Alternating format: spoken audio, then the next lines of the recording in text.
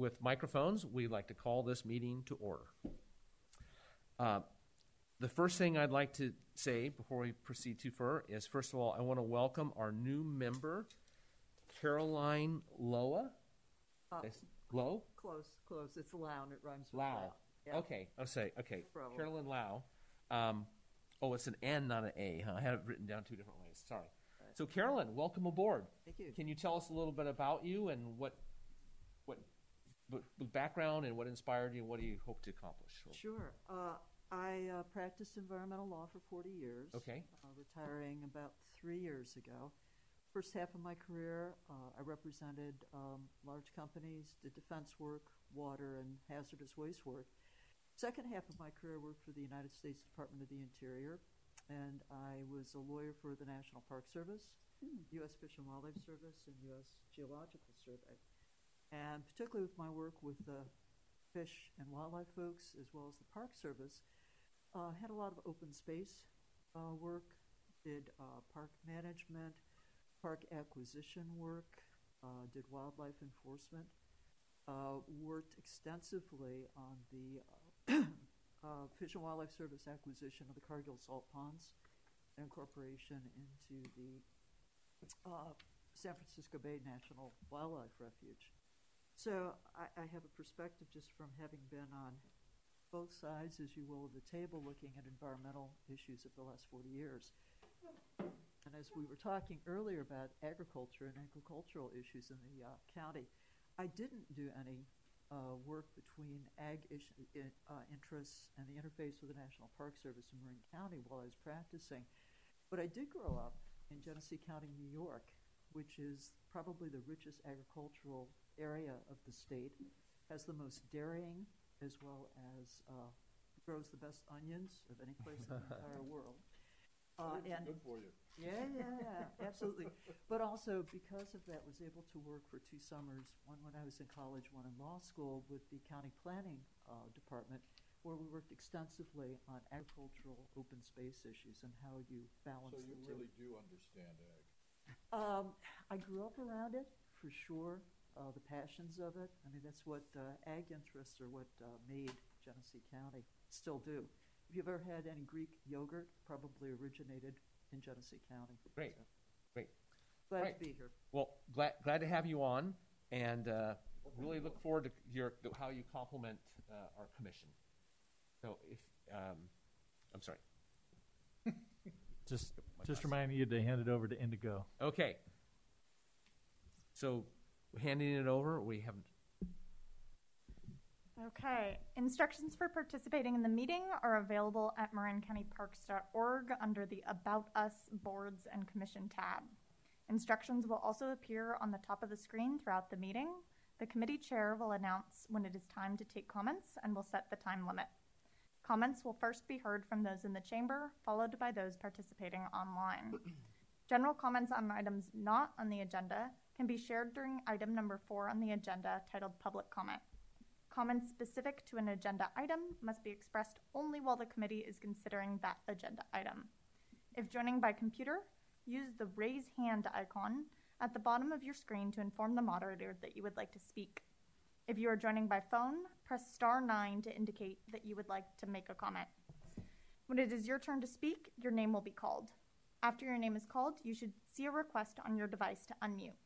If you are participating by phone, you will hear, "You are unmuted." Please unmute and provide your first and last name. Please speak slowly and clearly so that the captioners can follow your comments. Reminder that there may be a slight delay when watching the live stream. If you anticipate wanting to speak during the meeting, please join in advance of the item you wish to speak on and indicate that you wish to speak before public comment period is closed on the item. Thank you. And one additional thing, Chair, we'll want to have Indigo call for a roll call of attendance. Okay.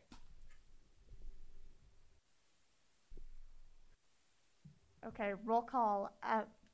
Joe Malin. Here. Daniel Russell. Here.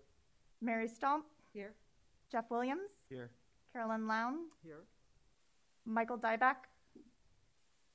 Larry Kennings. Absent.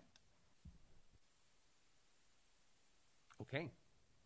Then the next item agenda item we have is the approval of the minutes from last November 10th. Do we have anybody, has everyone had a chance to read the minutes? And if so, is there any comments? And if not, we have a motion to approve those minutes. I make a motion we approve. Okay, Daniel, make the first. I can second it. Okay, and Jeff second. I'm going to abstain. I wasn't here. Okay. All those who approve? Aye. Aye. Aye. Any nays? And we have 2 abstentions as well. Okay, so it sounds like we have enough. Do we need a quorum? We have a quorum. We have enough. Okay, so it sounds like the minutes pass. So agenda item number 4 is public comment. This is the open time for public expression up to 2 minutes. Is that right? Here it says 3 minutes. Do we have any public in the gallery? Doesn't appear to be. Okay, now we want to ask Al if he has anybody online or on the phone that has a public comment. Chair Malin, there are no speakers in the queue. Okay. With that done, I guess we can move on to the next item. Director's report. So Max, you have some upgrades. Before you do, I also want to just acknowledge that I saw your picture in a few places, including the bank, for winning your recipient. And I think that's great that you're so engaged in our community and that they recognize what you do. I think it's appreciated that you do, and I'm glad that that's out there because I think people will sense really the impact that you do and how much the community is involved and woven into this. So congratulations. Thank you, Chair Malin, and thank you, committee members. Max Corton, Director, Marin County Parks. And I'll just be brief in my update. This is it's a busy time of year, and especially since we've had this a little bit scary break from rain this winter. We have a lot of projects going on that are funded by Measure A.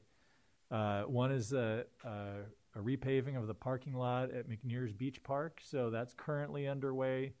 If you go out there right now, there's still access to the park, but most of the parking lot's torn up.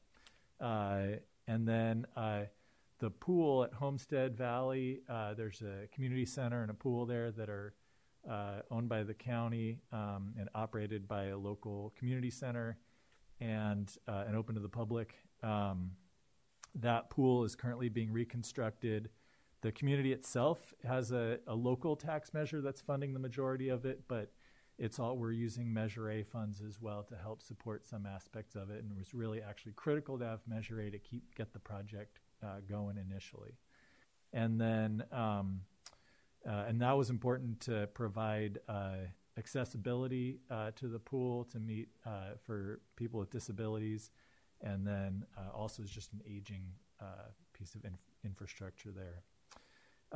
Some work, another project that wrapped up recently is at Rush Creek Park over in Novato, a trail project in the preserve over there that's worth taking a look at. And then also wanted to mention that we are in the process of doing our vegetation management planning. I'll speak to it a little bit later, actually in a couple places, but just wanted to invite your committee that typically this is a process with our Parks and Open Space Commission, who is plays an important role in our budget development process. It's a 2-step process. It starts in January and then follows up in March with recommendation to the board. But this year we're going a little bit more in depth because vegetation management is such an important component of the potential extension of Measure A. So we're creating a vision for how that money could be spent over the next 9 years, and that'll be part of our presentation in March. And so just wanted to invite any of you who are interested to be a part of that process. And that's all that I have in this report. Great. That sounds like important information to get to the public, especially when we start to look for renewal. I think if they understand what an important role they play, that there's so many other parts involved, not just the parks, but also the fuel management and all that stuff. Okay, so that was informational. I guess the next update is on the Measure A reimplementation. Chair Malin, if I may, Yeah. can you please call for public comment on the director's report. I think we have Okay. to call for public comment on each item. Great, yes, okay, I was gonna say, so all informational items, we can ask for public comment, but action items, we don't. All items, information or Okay. action. Okay. All right, so do we have any public comment? Obviously, there's nobody here, so we ask Al, do we have any public comment on the director's report? Chair Malin, there are no speakers in the queue. Okay, great. And I did skip the review the committee bylaws, which is an informational item. And Kevin, you're going to explain that? Perfect. I'd be happy to. Okay. Thank you, Chair. So each year during this meeting, we bring the bylaws back before this committee to remind us all what we're doing here in the first place. And so I'll just briefly go over how the committee's structured, why it's here. It began with a passage of the Measure A Ordinance 3586 by voters in 2012, and attached to that ordinance was an expenditure plan, which specifically laid out how the money can be spent. And another component of that expenditure plan that was really important to voters was the formation of your committee as an oversight body by the Board of Supervisors. So within 6 months, roughly, of the measure being passed and implemented, your committee was formed by resolution, and that resolution was attached to your packet just for you to see. And then the board also worked with staff to create a set of bylaws that governs your committee. And so those bylaws are probably the most important piece here. And they describe what your committee is here for and various governance issues. So it'll talk about membership terms, how to form ad hoc committees, all kinds of good stuff. So each year we just encourage you to read back through that. And I personally am available by email or phone if you want to talk over any questions or parts of the bylaws. What it comes down to is that your committee focuses on two specific things. One is the general oversight of Measure A expenditures. So it's knowing that expenditure plan and just looking at how the department's spending money annually and making sure that we're in compliance with that plan. And then at a deeper level, it's working with our auditors. So we have 2 layers of audits plus annual reporting. And I just want to take a moment, here we're almost 9 years into the measure, and just congratulate your committee because really 9 years ago, you came together with staff and you formed what our annual reporting looks like, and you've been here every step of the way. And you also helped us to shape what our audit process looks like in this 2-stage process. And here we are today. We've had clean audits for the last 9 years. It's really exceptional, and it's much thanks to your committee and the oversight you provided. So thank you, and please reach out if you have any questions. Great, Kevin. I think that's great that we have this. Kind of centers us so that we all know what our focus and our mission is, why we're here, because it's easy to get distracted. Is there any other commissioners? Caroline, do you have any questions? Does it all seem pretty straightforward, what our focus is? Or I think so. I Okay. did a fair amount of homework before applying for the committee. Okay, great. So, Okay. And staff has been very good about giving me a pre-brief on this too. Okay, great. So I just want to make sure there's clarity. Yes. Jeff, everybody? Okay. So with that, do we have any public comment on our missions? No, obviously nobody in the galley. Do we have anybody outside, Al? Chair Malin, there are no speakers in the queue.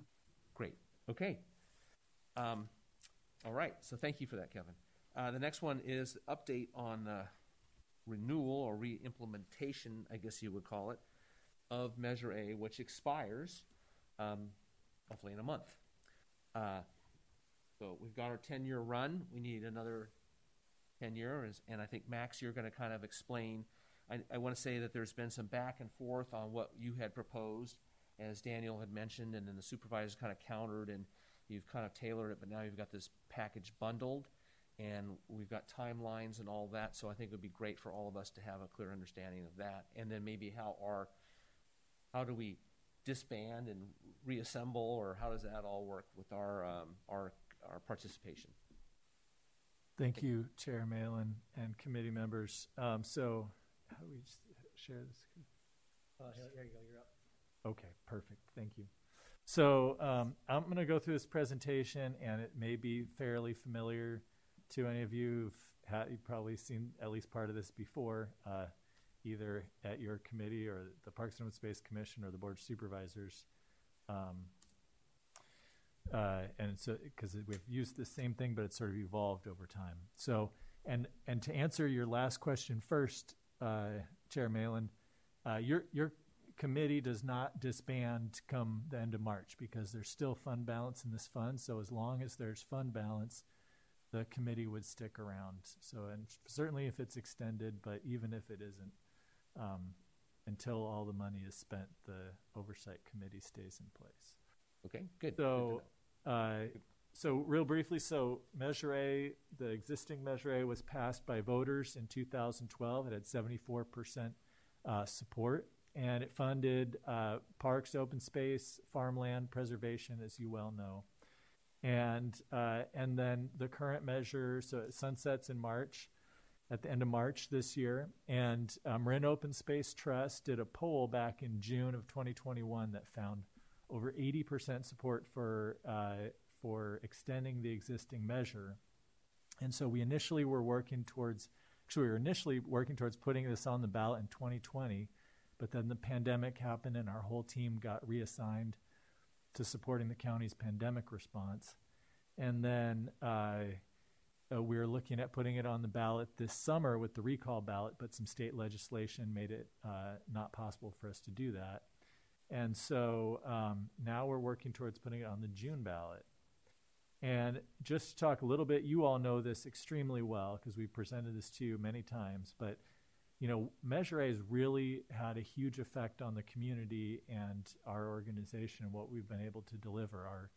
Our ability to do fuels reduction work around reducing the impact of potential wildland fires has increased greatly. We've gone from spending about $250,000 a year to spending over $2 million a year on vegetation management and fuels reduction. And of course, as we do that work, not only does it protect communities, it also is important for protecting biodiversity and supporting the ecosystems on our preserves, because we're mainly doing work in the wildland urban interface, and that tends to be where a lot of invasive species are and things like that. And so the work has multiple benefits. And of course, our preserves really ring the urban areas of Marin, and they're places where it's especially important to do that kind of work.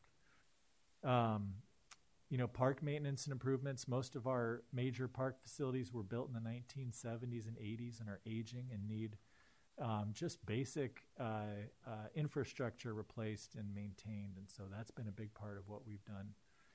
And then trail improvements and fire road improvements. You know, most of our trails and fire roads started out as logging roads or ranching roads, weren't built for recreation or for sustainability, and so we've been able to make important improvements that are funded by Measure A.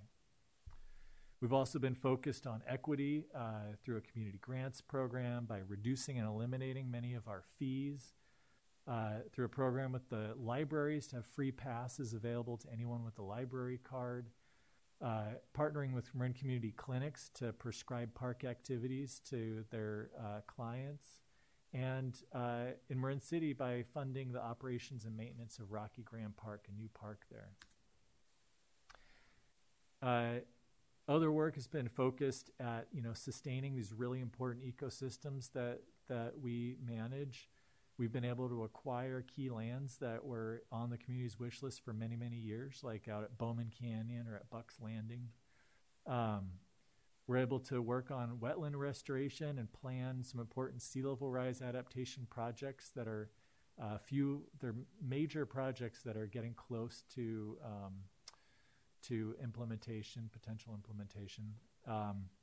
And then, you know, protecting biodiversity. We've been able to be a part of one TAM to look at science and land management really at a landscape level together with our federal and state partners, which has been really great. These funds also help to sustain and protect farmland out in West Marin through a grant program to purchase agricultural easements and to provide stewardship. Measure A has helped to protect over 6,000 acres of farmland in West Marin, and is required to leverage at least that much money from outside sources. So its work has gone beyond just the dollars that it has to use. And then with city and town parks, their uses really reflect those of ours. And you've seen many presentations of those uses, but everything from, you know, sport courts like are pictured here and ball fields to fire fuel reduction in open space, and acquiring new park and open space lands for cities and towns. And then, as you mentioned, Chair, we've gone through a long process of engaging the community starting about 9 months ago. I'll describe it briefly, but just to say, in June, when the board instructed us to work on putting this measure in the ballot, they asked myself and our team to create an open, transparent process that as many community members as possible could engage in. And so we've really kept that at the center of our process. So starting in August, we launched a community survey online. We got over 2,700 responses from community members. Kevin and I met with 45 different community groups and individuals to get more in-depth feedback on the expenditure plan. We presented the results of those engagement activities to our board and to the Parks and Open Space Commission and got more important feedback.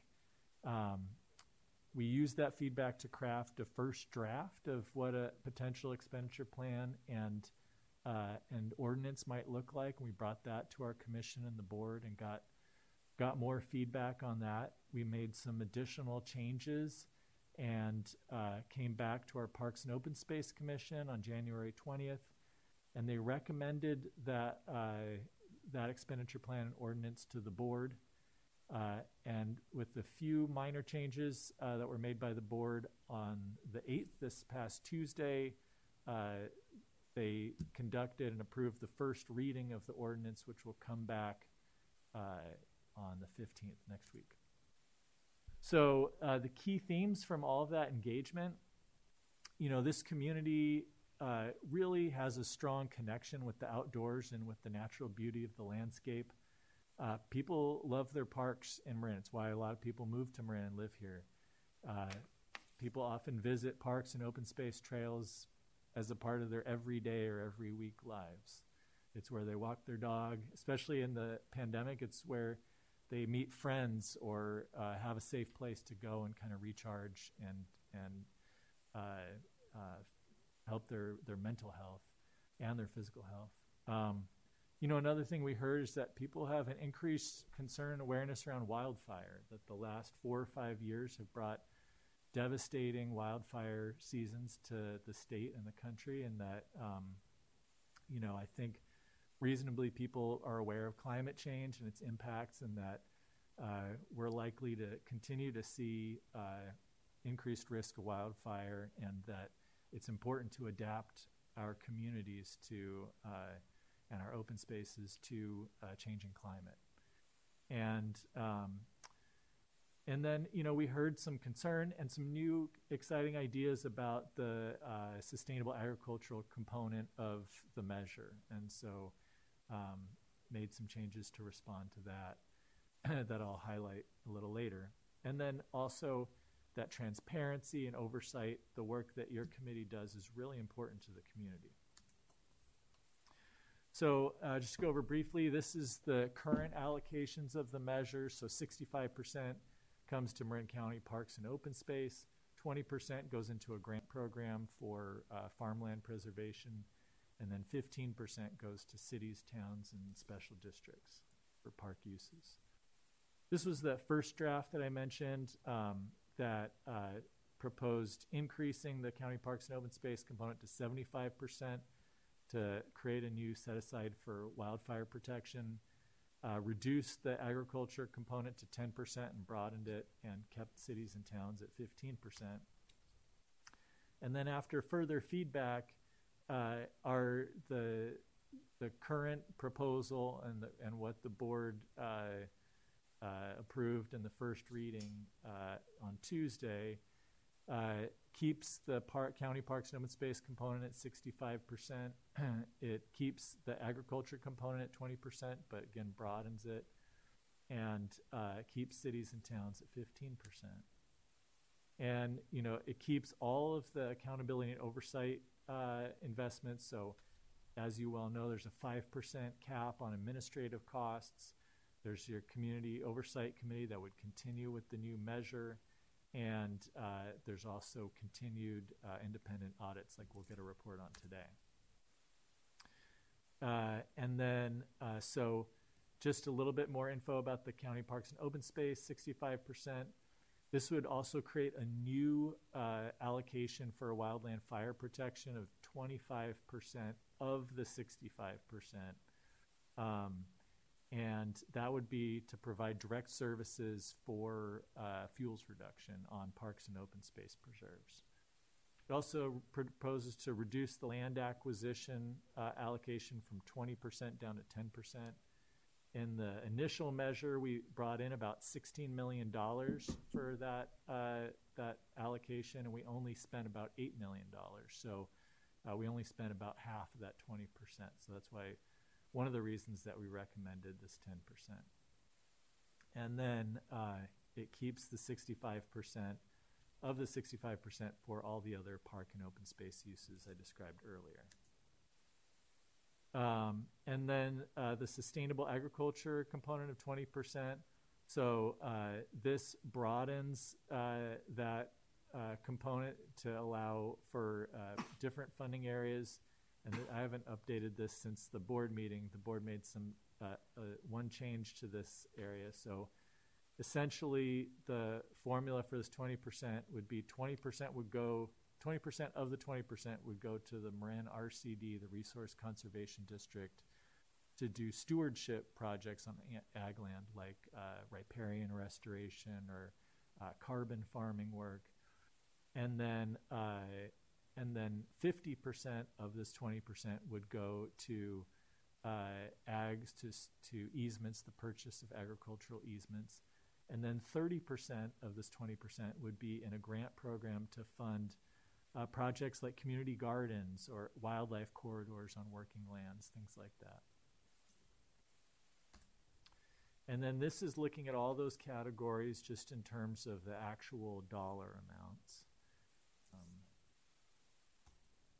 And we're, this year, I think our estimate is that the quarter cent will bring in about $16 million. Wow. Yeah. And then this is looking at next steps. So on the 8th, we had the first appearance with the Board of Supervisors. We come back next week on the 15th for the second appearance, and that's when the board would potentially approve the ordinance and expenditure plan and also approve a resolution to put this on the ballot on June 7th. And we just need to complete that entire process by March 11th to meet the deadline to get on the June ballot. And that is the end of my presentation. Okay. Fellow commissioners, anybody have any questions? I'm sure we want to start with Jeff. I wanted to ask Max, your proposal initially to reduce the agricultural part of it down to 10, and then the supervisors moved it back up to where it was. My assumption is that you moved it down based on public comment and input and such. And then I was wondering if there was any information available to us as to why the supervisors decided to move it back to where it was. And is there any concern about that having an impact on reinstituting the Measure A tax? Yeah, it's a great question. I mean, I think, we've done, like I mentioned, we did a bunch of outreach through this process. And of course, that's not a scientific process. We put out a poll. It wasn't a random sample of the community. And we got a lot of really great engagement around these issues. But, I think it's important to recognize that it's an iterative process, and we heard engagement all the way through the process. So we heard some initial engagement and ideas and concerns. As we went further in the process, we heard from a lot of voices from the agricultural community, but also from other community organizations and individuals who really, talked authentically about the value of this agricultural program, both in terms of stewardship and in terms of the ag easements. And I think, it wasn't just the Board of Supervisors, the Parks and Open Space Commission that committee member Stomp serves on also, I think, had similar feedback to us that this component of Measure A was very important, and that, one of the things that I heard was that the agriculture in West Marin, we have something very unique here, right? Next to a very urban area, we have productive, economically viable agricultural economy that is on the cutting edge of sort of sustainability, organic farming, recapturing some of the carbon through methane digesters and things like that, sequestering carbon in the soil through cutting edge composting techniques and things like that. And that all that didn't happen by chance. It happened because there was a vision from the community to support something like that. And so what I really heard from the Parks and Open Space commissioners and also from the Board of Supervisors was a recognition that was something that had a long-term importance to the community, and they wanted to make sure that, we didn't lose sight of that. Thank you. Yeah, I think we had some pretty compelling presentations by some of the people in the agricultural community that really shed light on the positive impact that it really has versus the slight negative impact that gets portrayed, I think, in the media by the few. I think it was demonstrated that wasn't really everybody speaking. The negative stuff was a small. Daniel? Yeah, I'd like to get it into the record that when we're talking about farmland in West Marin and everything, we're really talking about a lot of grassland. All right? And grass sequesters 175% of the carbon, okay, and stores it in the root systems in it compared to what a tree does. And when you consider that, and you're talking about global warming and everything and that's a contributing factor. And one of the big reasons probably for global warming is the fact that we've lost tremendous areas of grassland, historically speaking, especially Africa. So Alan Savoy, I believe his name is, he's done a lot about grasses, how to use them, how to implement them, and how it actually just makes what's desert bloom again. In fact, a lot of stuff's coming out of Africa where the Sahara has been creeping in and everything, and the African people themselves have been able to reverse that with simple things like, because they do get rain, they get it all at once like we did this year, and then it was gone, okay? And they put in just simple little berms to keep the water from just running off, that it stayed there. And having done this for a period of time, they're now growing trees, and they have some shade where they didn't have shade, and they've been able to, stop the sand from just taking over their village and everything. Plus, because it stores it, their wells don't go dry. Okay? And so this is something that when we're talking, and it gets me that when we want to not water our lawns and get rid of our lawns, we should not get rid of our lawns, because that's where the carbon's stored. Okay? The thing is when you change that plants and you replant it with shrubs and everything in that, you're actually contributing to desertification. And a desert doesn't produce anything, and it releases all that carbon. So, Daniel? Yes? I want to interrupt, but I want to keep our focus on the topic, which is the renewal here. From all four of the grassland discussions, but I think we just want to kind of keep us focused. So I guess what I'm looking for is any questions to Max regarding the renewal and all of that stuff. Mary, do you have any questions? Yeah, so we talked about this at the Parks and Open Space Commission, that we have some funding remaining in our park acquisition fund. And what was that balance again? $8 million. $8 million.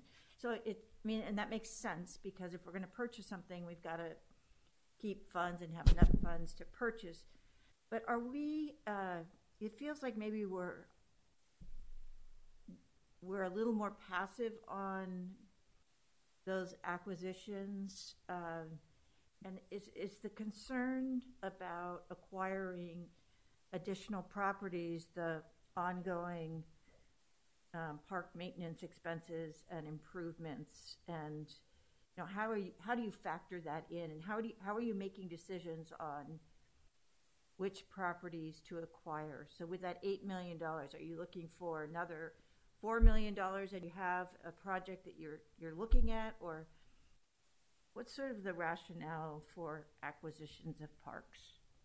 Man, that's a great question, committee member Stump. And I think we are actually planning in the not too distant future to come to your commission, the Parks and Open Space Commission, with the more detailed presentation. Actually, Indigo Bannister, who's one of our planners, who joined our team not too long ago, has been starting work on sort of taking a deep dive into our acquisitions policy. And I can tell you that the way we approach acquisitions is we're not passive. I think we're very active in working with the community. We have fortunate to have a really engaged community who, many different communities within Marin who have interests in protecting different properties as parks or open space preserves. What we really look for are places that have recreational or ecological importance. That's a county-wide level importance, that are connected to our existing park or preserve system and are accessible, so not something that's like landlocked behind a bunch of private parcels, and properties that don't have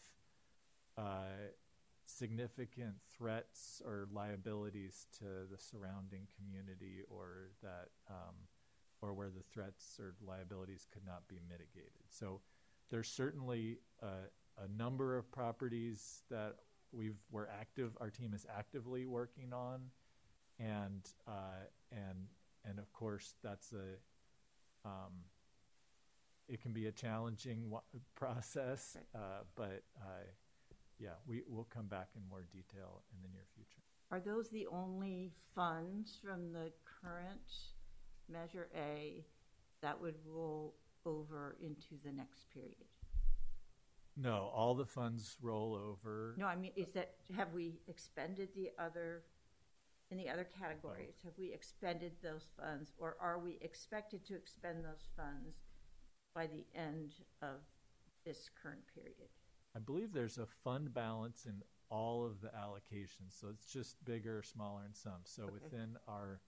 within our 65% for just parks and open space, county parks and open space, there's we're expecting to have about, I think it's like $4.5 million in a fund balance, and that'll help keep our team operational through this gap. Okay. And also for a time, so if the measure is not successful, we have some time to wind things down. And then there's, I think, like $6 million. About 6.5 in the agriculture, but there's a couple pending applications for easements that we're working with our partners on. And then cities and towns also has a fund balance as well, but we would expect that to be small. And Okay. Thank you. Commissioner Carolyn Lau, do you have any questions or anything you'd like clarifications? No, not Okay. at this time. Okay. Do we have any public comment? Obviously, nobody in the gallery, but Al, do we have anybody in the cyber world?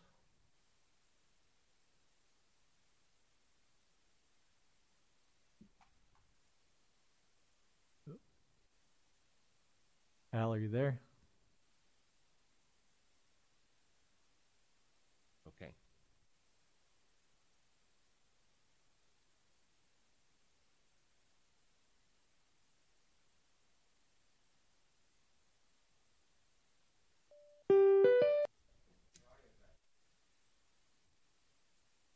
Okay, Al, so we just finished discussing the Measure A re-implementation, and we had comments by the commissioners, and we have nobody in the gallery for public comment. We're curious if you have anybody who would like to make a comment. Chair Malin, there are no speakers in the queue. Great, thank you very much. Okay, so now really kind of the marquee item of one of our marquee items is the audits. So the first one we have is the overall audit by the Badawi Group. I know that we have, you should have looks like this. It's audit. And do we have representatives from the Badawis, or Chris, you're going to make the presentation? I'll go ahead and tee this one up. Yeah, thank you, Chair. Yeah, it's my pleasure to introduce our consultants over at Badawi and Associates. They're going to be presenting on their annual audit. The audit period is the fiscal year that concluded June 30th, 2021. So it was last fiscal year. That's the audit information that you're going to be hearing from. As Kevin mentioned earlier in the bylaws, this is one of the requirements of the ordinance in an effort to maintain that transparency and public trust to make sure that we're using these Measure A funds in compliance with the expenditure plan as attached to the ordinance that the voters did approve. Also, I'd like to recognize and thank Yvonne Zupko, our admin services manager, who has been kind of the backbone in helping us maintain and coordinate our financial operations with respect to Measure A, and certainly the coordination with Badawi and Associates. So with that, Mitesh Desai is joining us via Zoom. So with that, he's going to be sharing his screen. I will go ahead and turn it over to him if we can make him a panelist, and he's going to be giving us a presentation. Great.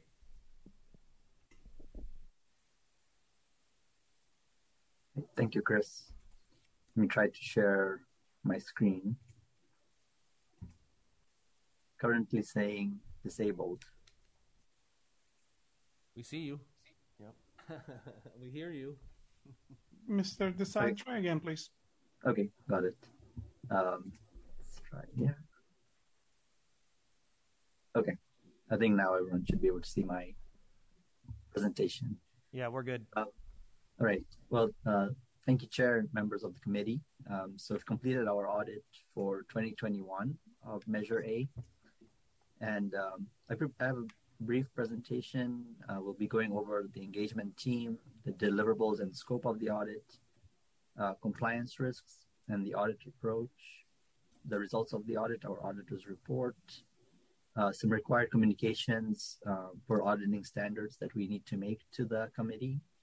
And we'll leave some time at the end to conclude. And if there are any questions or discussion items, I'm happy to answer those. So our engagement team, so this is an org chart of what our audit team looked like. So I was the engagement principal, so I was overall in charge of the audit. I had one senior, Edward Paseski, who was helping me on the audit. And we also had one audit staff who was assisting in the audit process. Also, we have a quality control reviewer who is separate from the engagement team in reality, but they provide an independent review of our report and our work papers to make sure we followed auditing standards and firm policies. On slide number 5 here are our deliverables. So the document you're looking at includes our report on compliance with Measure a report on internal controls over compliance over Measure A, and also a report on the schedule of Measure A revenues and expenditures that's included in the report. So we just verify that or perform auditing procedures to determine if those revenues and expenditures are correctly stated. In terms of our audit approach, so this is kind of the different phases of the audit that we follow. Nothing substantially unique to our firm. These are generally the auditing requirements. So the first phase is planning, where we, and this is an audit that we've been doing for a few years. So it just requires us to review previous year's audit reports, previous year's work papers, look at the ordinance again, and again, reconfirm what we believe are the significant areas to be audited. We perform a risk assessment. Risk assessment includes identifying and understanding the Measure A requirements, interviewing county staff to understand their processes over compliance and revenues and expenditures. We also identify key controls. Key controls would include reviews, reconciliations, approvals that we incorporate in our testing. Then we would perform our detailed tests of compliance, which mainly include revenue and expenditure testing. And lastly, we draft the report and issue our report, pretty much concluding on whether we believe there was compliance or non-compliance. In terms of auditing standards, our audit approach, or the auditing standards in general, are a risk-based approach, meaning that previously or prior to the risk-based auditing standards, the audit approach was to perform a checklist of auditing procedures on all audit areas, so to speak. With the risk-based approach, it requires the auditor to identify potential areas more susceptible to error or non-compliance, or what are the critical areas, and apply our focus to those areas. So these are some risks relating to compliance that we've identified, not that they are necessarily unique or problematic to something that we've identified at the county. These are just more inherent risks. So the Measure A revenues may have been improperly recorded in another fund. So we address this risk by confirming the revenues with the State of California Department of Tax and Fee Administration. So they publish a report of the Measure A revenues. So we just compare those numbers to what's in the Measure A fund and verify all of it was recorded in the Measure A fund. There may be a misallocation of Measure A revenues to the 3 various programs. So we recalculated how much needed to be deposited into each separate program and verified that the county did this correctly. They may be allowable costs charged to Measure A. So as part of our audit, we select a sample of payroll and vendor payments and contractual payments and other disbursements that may not necessarily be contractual or supplies. And we determine if those are in compliance with Measure A, ensuring that they are for the purposes that those different programs are for. As part of the parks and open space program, there's a limit set on how much administrative costs can be charged. So we verify that those administrative costs were not exceeded as part of our test. So those are our main compliance tests that we perform. We also reviewed the report that was prepared by the county for Measure A to make sure that that report was not materially misstated or didn't present different amounts than what actually occurred. In terms of our auditor's report, so we've issued an unmodified opinion, which means that pretty much, I mentioned that the audit was performed in accordance with generally accepted auditing standards and government auditing standards. But an unmodified opinion means it's referred to as a clean opinion. So what that means is that the county complied with Measure A in all material respects. We don't have any internal control issues over compliance. We don't have any deficiencies. And also the schedule of revenues and expenditures is fairly stated in all material respects. Okay. Just going over some financial slides, and this is just a trend of expenditures, revenues, and unspent proceeds. So as was mentioned, not all the Measure A monies have been spent yet. So you've been accumulating some monies as you collected and spent them during the past period. So this is just a chart from 2014. So you can see that expenditures has been growing overall. I think there are some spikes in 2018, 19, and 20, which I mainly believe were due to acquisition of land and easements. Otherwise, the revenues, which are your sales tax revenues, have been consistent. A few drops here and there, but generally they've been consistent over the past 3 years, about 7 or 8 years. This is just looking at your park and open space program. So this is looking at expenditures and revenues just focusing on the park and open space program. So I think there was much lower expenditures this year because last year there was some one-time program expenditures, which I believe were the land and easement expenditures. So this year there wasn't any, which I think you're just accumulating funds until you have something else to incur. But otherwise, nothing significant there. This is your farmland preservation program. So you can see the expenditures for this program. I think this is another program where monies are accumulated until there's enough funds for a significant acquisition or program expenditures. And you can see that your revenues have been consistent, it's same like the other program.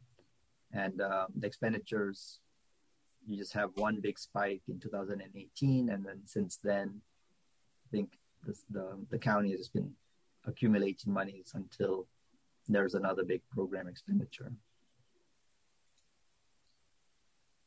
This is your town and city, town, and applicable special district program. And here you can see that the revenues and expenditures are pretty close because I think generally all these monies are encumbered to be passed along to those other entities to be spent as long as they have a approved program or approved budget as to how they're going to be using those monies. So this, you can see, is pretty consistently the same from 2014 to 2021. This is a chart just looking at the three programs. So I added up for each program how much was spent since 2014.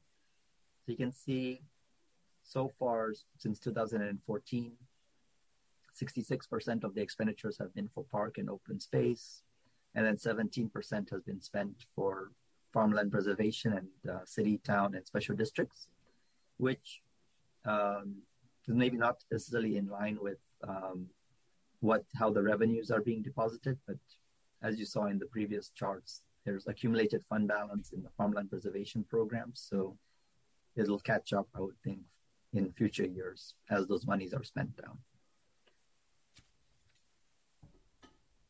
This is looking at expenditures by category. So you'll see in the financial schedule in our audit report, the expenditures are classified by salaries and benefits, supplies, services and supplies, administration cost, acquisition of land and easements.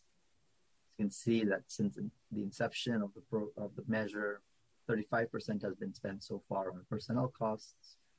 47% has been spent on services, supplies, and a few capital outlays. 12% has been spent on acquisition of land and easements, and 6% of the expenditures have been for administration and other financial services.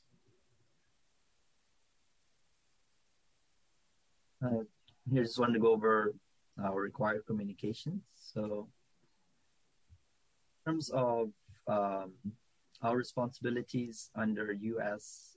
GAS, which stands for Generally Accepted Auditing Standards. So, our responsibility, as far as as being the auditors, is to express an opinion on Marin County Parks' compliance with Measure A, evaluate internal controls over compliance, evaluate the tone at the top, communicate with the governing body on the results of the audit. Management, they're responsible for everything else. So they're responsible for compliance with the measure, establishing and maintaining internal controls, making all financial records available to us, establishing internal controls in relation to fraud, informing us if there were instances of fraud, complying with laws and regulations, and to take corrective action if we have audit findings. Our responsibility includes independence. So, as was mentioned, the reason why you go and hire a consultant is for transparency reasons. You want a bias-free opinion as to whether you're doing everything correctly. So our responsibility as the auditors are to make sure we don't do anything to impair that independence. So we follow the rules that are set by the California Board of Accountancy and the AICPA to make sure we are independent of the county and the program. That would include not performing any management duties such as recording journal entries or providing, just in terms of acting like management in a sense. In terms of timing of the audit, so that was performed timely. We didn't have any significant audit adjustments. We didn't have any difficulties in performing the audit. We did not have any disagreements with management. We didn't identify any material weaknesses over internal control at the county in relation to Measure A. We will be getting a representation letter from the county a representation letter from management. Pretty much is management representing to us that all the information provided for the audit was proper, complete, accurate, and they take ownership of the financials information that's in that report. And we have not become aware of any instances of fraud or illegal acts as we perform our audit. To clarify, our responsibility in terms of the audit is not necessarily to identify fraud or look for fraud. That would require a different set of procedures. However, our responsibility is to disclose any fraud if it does come to our attention as part of our audit. So any material instances of fraud should have been identified as part of our audit. And that, I'd like to thank you for allowing us to provide audit services to the county. And I'm happy to answer any questions if there are any.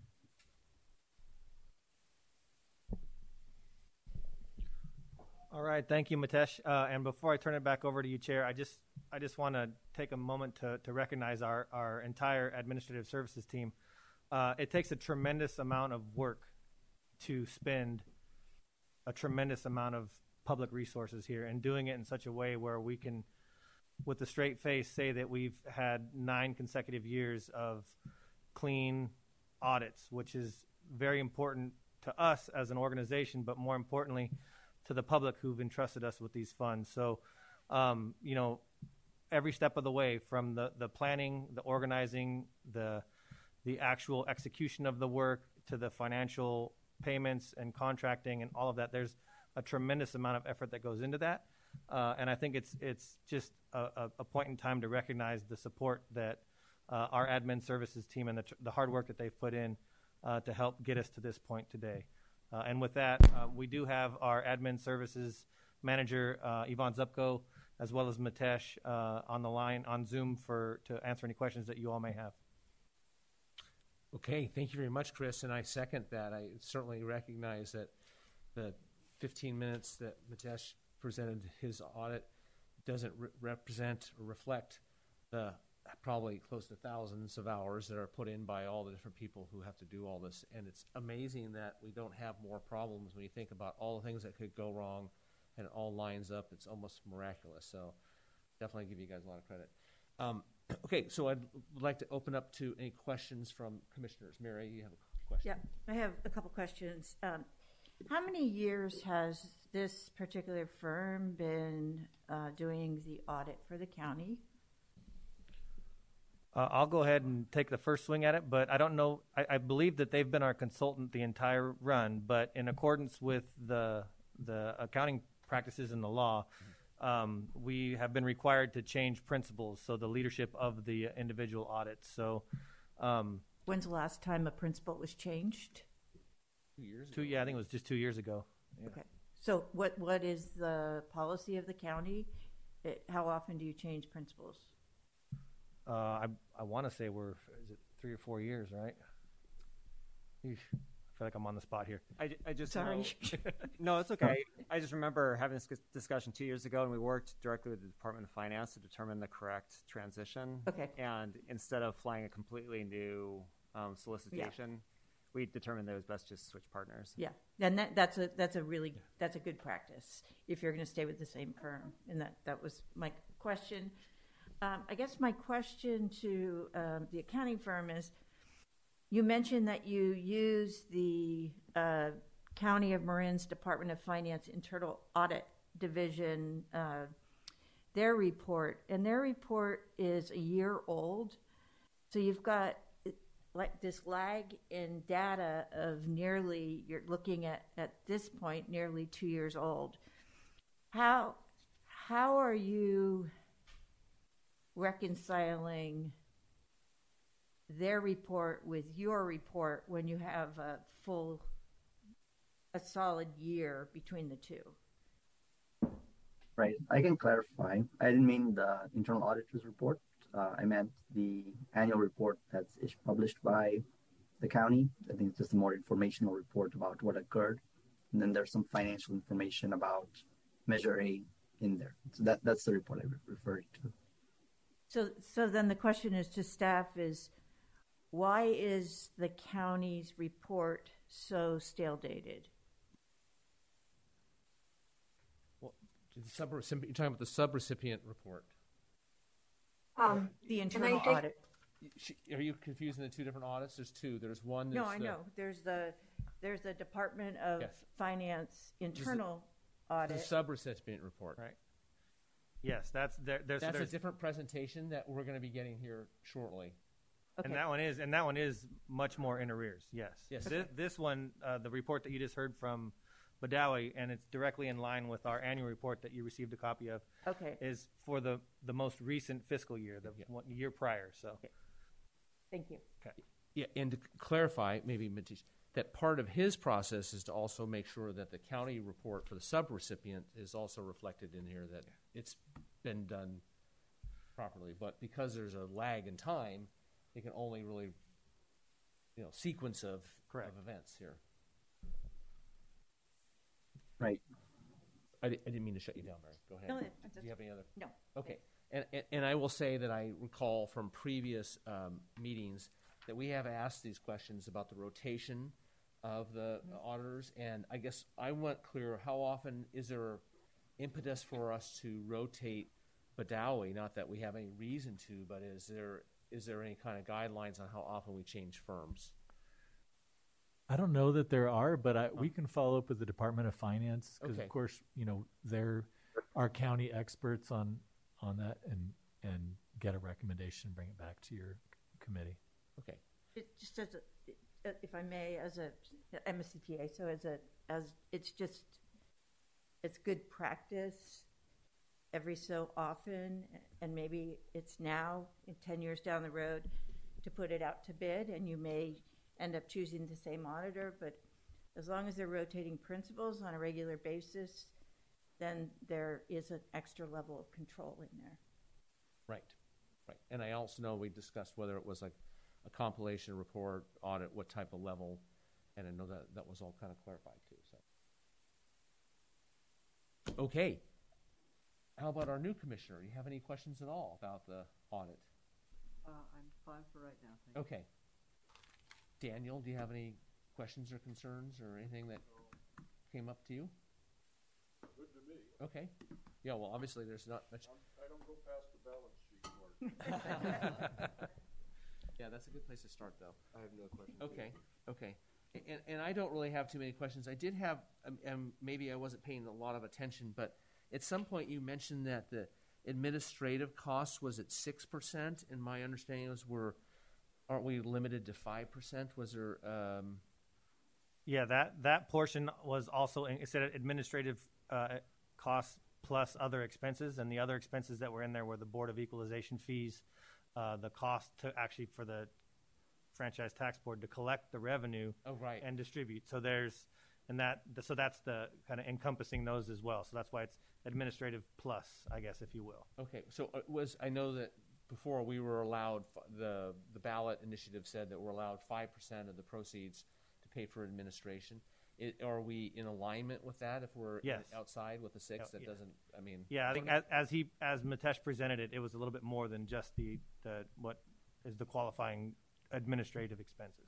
Okay, but that doesn't put us in any jeopardy of being outside of proportions of what we, okay.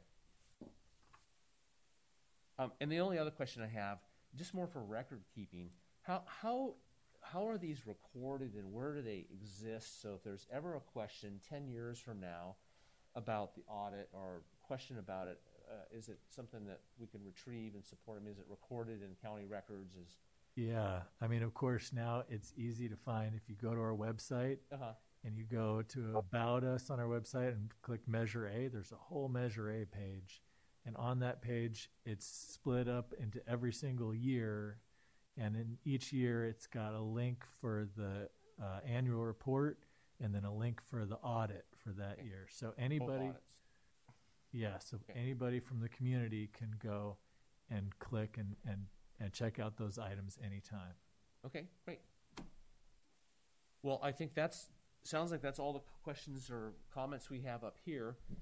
Once again, I will go to public comment out in the gallery and don't see anybody has come in the door. So we'll go to Al. Do we have any other public comment? Chair Malin, there are no speakers in the queue. Great. Okay, so this is an action item. So we are going to need a motion to approve this audit, which is just the overall independent auditor's report for the fiscal year ending June 30th, 2021. I'll make that motion. Okay. We have a second? Second. Okay. Caroline? Okay, with that we have all those in favor of adopting this? Aye. Aye. Anyone opposed? Okay. Sounds like that was unanimous. So that allows us to move on to the next agenda item, which is the subrecipient audit, which is prepared by the Department of Finance, and I forget her name already. Margie Roberts. Margie Roberts. Thank you, Margie. I'm so sorry. I should have had your name on here. So, Chris, do you want to introduce us or take the... Sure. I'll just quickly frame it, and then I'll turn it over to Margie. This is, again, one of our efforts to maintain transparency and ensure that the grant program to the cities, towns, and special districts is in compliance with the expenditure plan and the ordinance. So our partners at the Department of Finance, led by Margie Roberts and her team, do conduct these reports or these audits annually. And as was mentioned previously, they are a bit in arrears, but Margie can explain a little bit more as to why that is the case, and certainly as she dives into her presentation. So, Margie, feel free to share your screen and take it away. I wasn't actually, but I'll share my screen. Hold on. Where is it? Where is the share screen button? Bring you here. Can you see it? Or no? Where are you guys? The green button in your Zoom toolbar. Yeah, but it's not. There it is. I want to. And then share. Okay, there it is. There. Did it work? There we go. Yes. Okay. Good afternoon, Measure A Oversight Committee. I'm presenting to you the results of the subrecipient compliance audit for the period July 1st, 2019 through June 30, 2020. So before I get started, I know there was this burning question of why is it so late?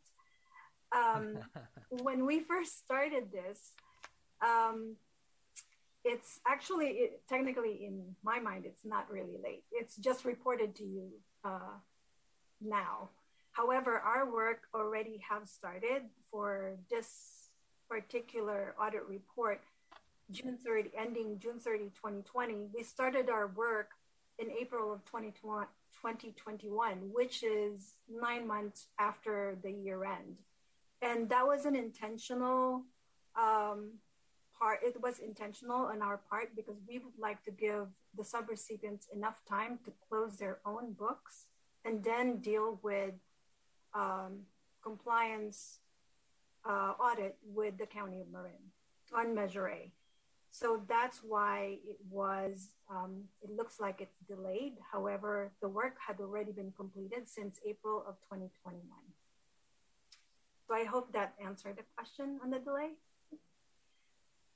So moving on, I wanted to highlight, I know this is an 8-page, but the meat of our audit is actually on page 7, which is our conclusion.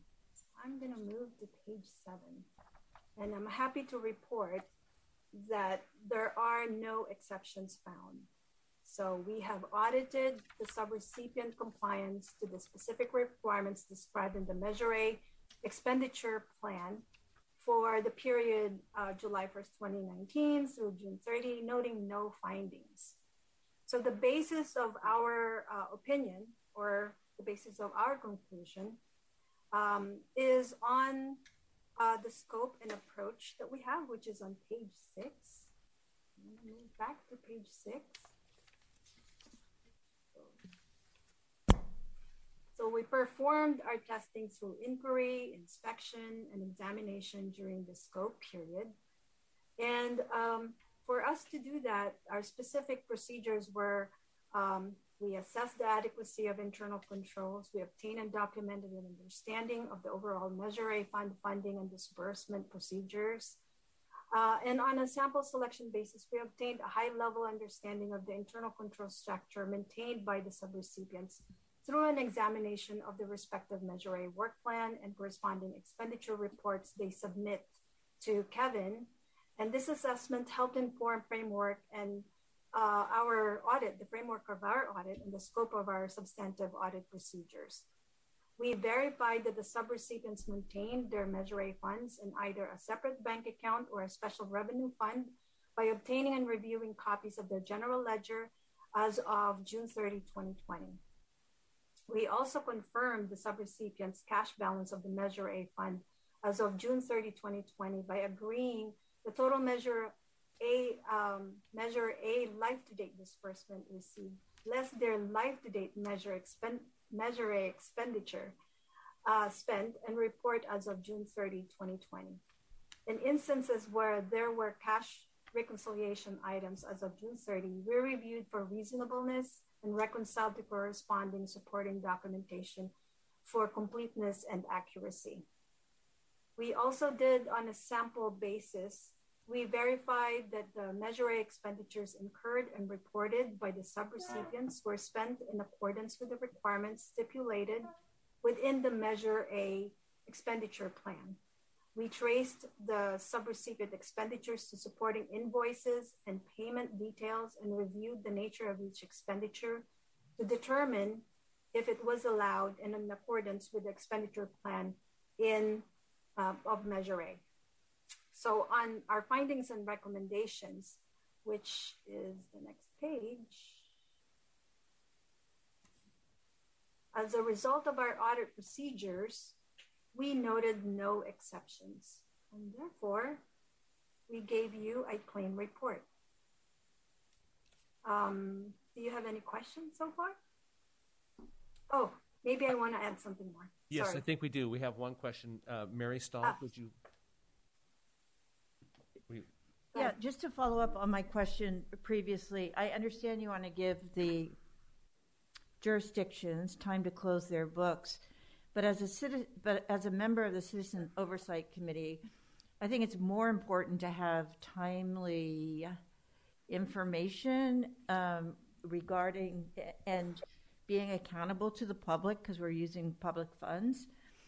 And in my world, I have compliance audits throughout the entire year, and I don't have to close my books to have an audit.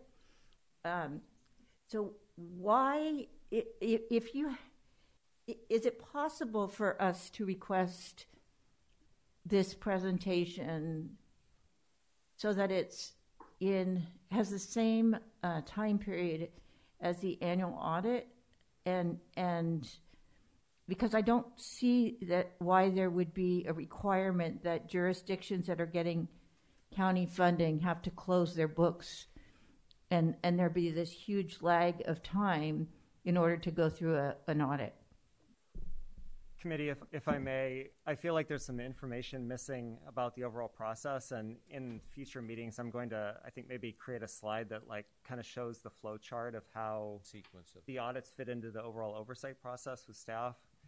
Because unlike the Badawi audit and how Marin County Parks is audited, which is the auditor working with one organization, Margie's team, in partnership with me as staff, is working with over 30 different organizations to spend this money.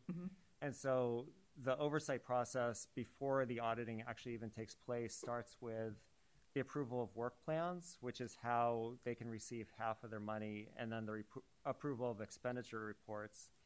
The expenditure report process is basically where they say, here's how we matched item for item in our work plan that we said we'd spend money on, and then also here is like all of our documentation to back it up. And the first line of oversight is me going through all of that before we disperse their next pot of funding, saying, this all looks like what you agreed to. And then during that time when they're submitting all that paperwork, then Margie's team takes those records and they actually send out a letter to every single subrecipient and say, you must provide this additional information so we have complete records. And then Margie and I talk and we actually say, what are the greatest risk subrecipients this year? And we create, I think Margie had like 14, I think she puts A's next to them or something, but organizations she'll dive deeper in each year. And then they do a really thorough audit of like 10 to 14 organizations. So it comes a year after the Badawi audit because it's so much more complicated, but also we found there's actual like auditing and oversight happening throughout the entire year. There's a lot of coaching. There's actually sitting with people in offices and making sure the money's spent. So it's actually much more intensive because of the range of organizations we're working with and also just the sheer number of organizations receiving money. Are they required to spend the funds within the fiscal year? No, They're not, except for the community grantees, which are required. Why not?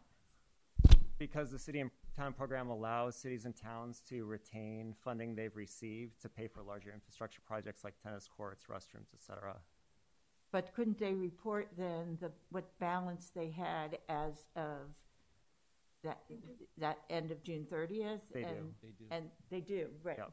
But then they're getting audited on that balance and then the expenditures?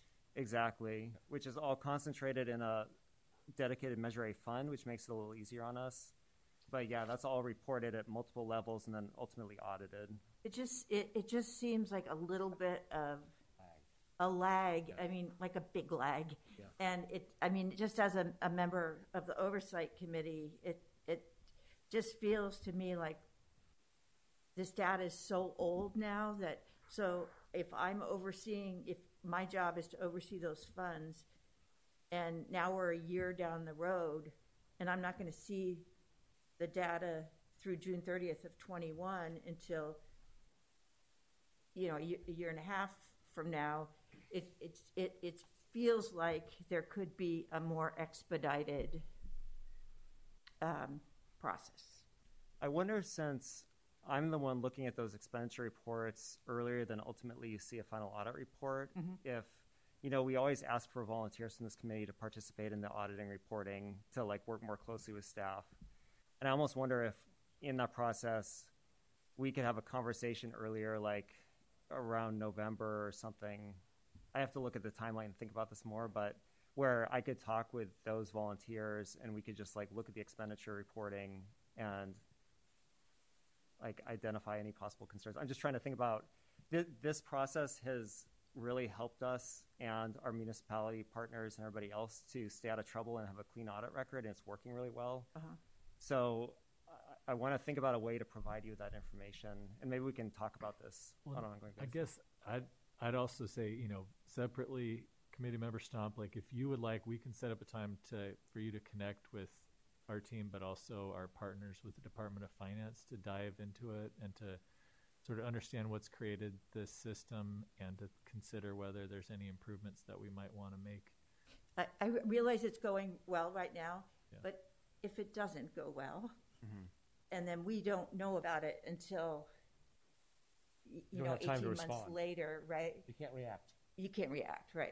It's done, and it's good until it's not. Right. And so, and I'm going through 14 audits right now myself, so that's why I'm a little, and they all have to be done within, this is a 12/31 cutoff, and I'm having to get them done in 60 days. Right. And I know they're different, but the information is timely and people can react if there's an issue. I will say that Kevin has presented in the past more further detail spreadsheets that really show each subrecipient, what they've received, what they've spent, what's outstanding, and basically a lot of it lists the major projects or what the criteria they had to meet. I think this process is more, rather than for managing and being able to react, it's more to be able to certify that everything was done. I think that they get the information in time to make sure that they have an ability to react or respond to the cities and say, hey, you're not doing this, you're not in line. And I think what's happening is because the sequence of all those things, that by the time we get this information, it's more of just a certification. I think it's more of the final stamp that everything was done than it is. It's such a trailing metric in some ways. There's no way for us to respond to it.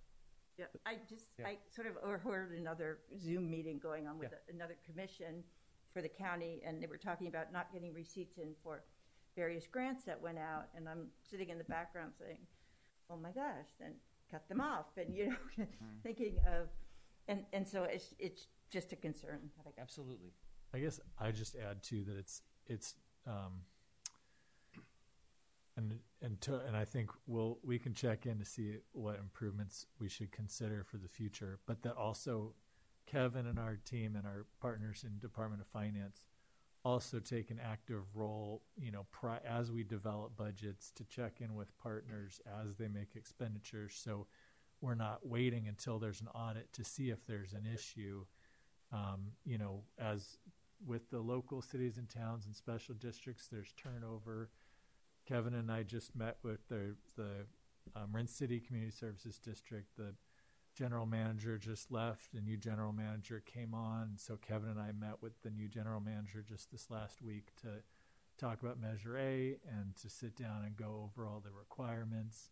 So it's, I think we take a proactive approach to make sure that our partners are compliant and understand the requirements.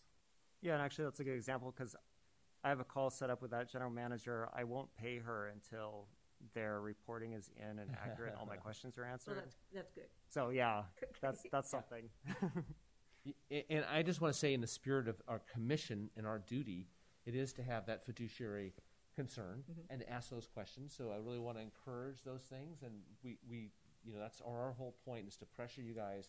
And I think part of it is, if it's old data, it doesn't do us any good.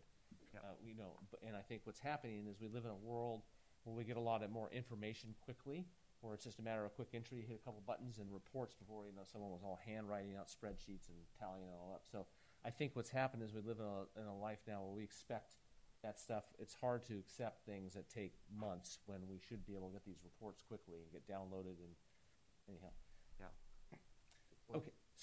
So we were still in. Margaret was making her presentation. Is that your question regarding that comment? Okay. So Margaret, can you, or I should let Chris manage this. Do you want to continue with? That's fine. I would certainly turn it back to Margie to see if she had any final comments. I think she was wrapping up, but I also think she had one more comment that she was trying to make. Oh, the other comment that I wanted to add earlier was that on Appendix A, it pretty much shows you for the fiscal year how much we've disbursed. Oh, maybe I should share my screen, or can you look at your report? What we've disbursed as far as us dispersing is $2.3 million, and our subrecipients spent $2.1 million, and our audit coverage is 73%, which is about $3.5 million. Wow. Wow, that's good. Not 1.5 million, sorry. Couldn't see my own numbers. So it's 73% coverage on this. And I like what Kevin mentioned earlier. He's actually more involved in coordinating with the different subrecipients to ensure that they are spending Measure A funds in accordance with the ordinance. So I'm pretty comfortable making every time we go out on an audit, I'm pretty comfortable that the receipts, the invoices that we receive, and the way we talk to the different subrecipients, they understand where the money has to go. And that's kind of part of our audit is knowing, not just looking at the invoices, but knowing that the subrecipients understand where the money should be spent. And at the very end, I wanted to appreciate the assistance and cooperation of each of the subrecipients and the staff of the County of Marin during the performance of our audit. And I wanted to thank Michelle Bab Camacho for doing a great job in doing the audit. And I want to thank Nina Martinovich and Roy Given for giving their support in the compliance audit. Thank you. Great. Okay. Do we have any other questions from any of the commissioners? First of all, I want to thank you too, because I recognize all the work and the coordination. Once again, what we're seeing is just a very small tip of the iceberg that goes on. And I know that the fact that you've done so many years of such clean reports and everything goes a long way. I think there's probably a lot of drama that we don't know about that goes on in the back seats that we probably don't want to know about, but thanks for shielding us from all that. So with that, I would like to ask any of the commissioners. Yes. I do have a question, probably out of ignorance than anything else, but if you go to page 5 of the subrecipients audit report, maybe you can help I can't hear you. She's looking for page 5. And maybe you could help me sort of understand a little bit more the ability of the subrecipients to accrue funds and how long they can hold and use them. Because I'm looking at the table in the middle of 5, which shows grants for roughly a 6-year period. And the total shows that there's roughly a $4 million delta between the grants that were made during the 6-year period and the monies that were actually expended by the subrecipients. And above it, it says that the annual awards can be accumulated, carried over, or accrued in future years, not to extend 10 years from the term. Correct. So here we go. I think we're stacking lag on top of lag, which is you've got a lagging audit a little bit. My words, not technical words. Yeah. And then also a lag in how the funds are actually and when they're actually expended by the recipients, which is tricky to actually always know where you are in terms of where monies are being spent.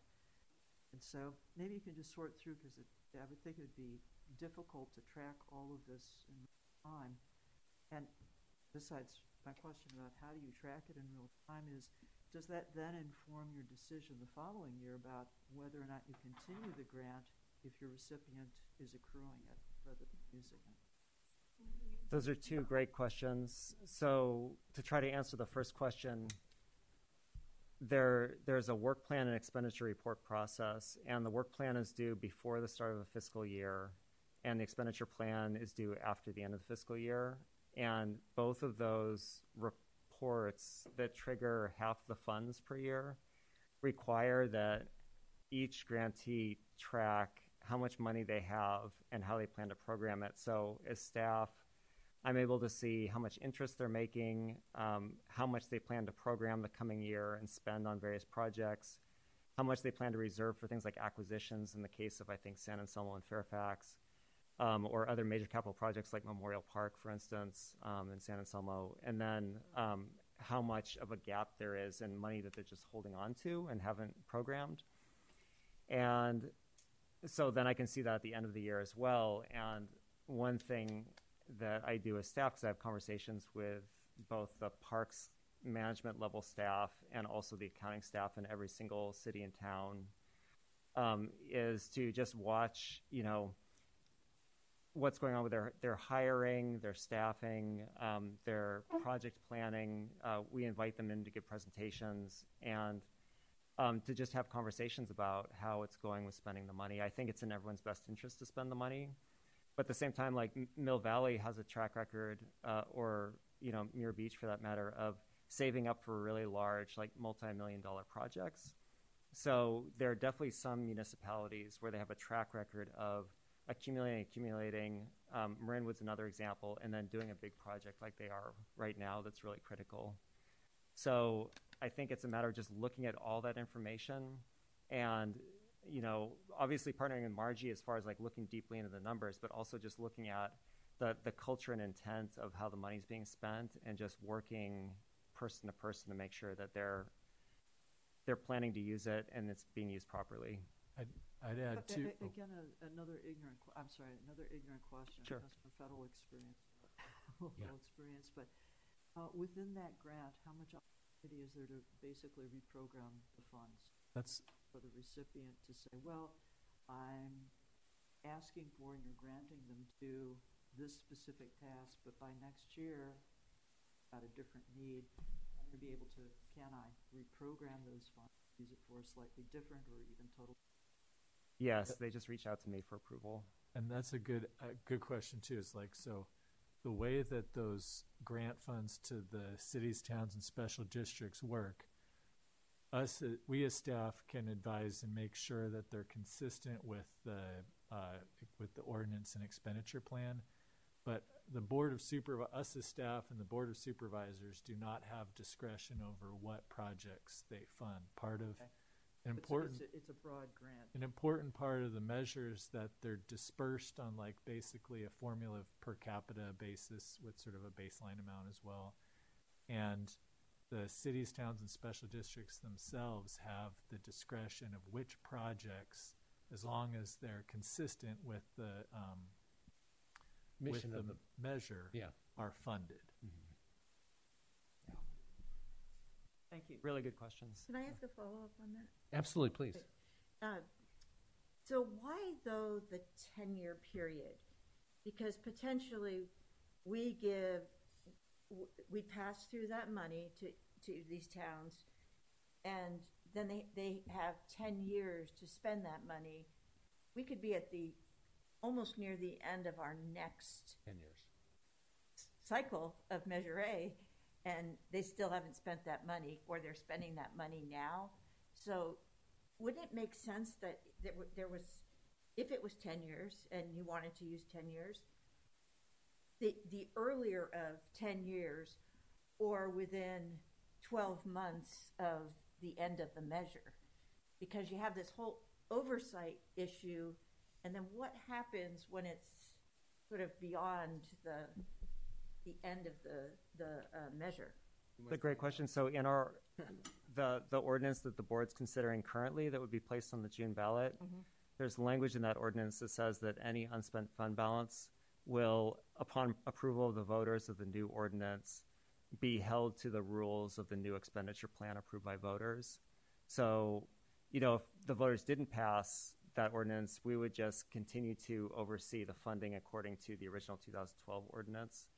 But otherwise, we'll transition to these slightly different new rules under this new expenditure plan. And for the cities and towns, it doesn't really change based on what we have in front of us. But that creates that continuity and oversight and rules. So we're not dealing with two different sets of rules.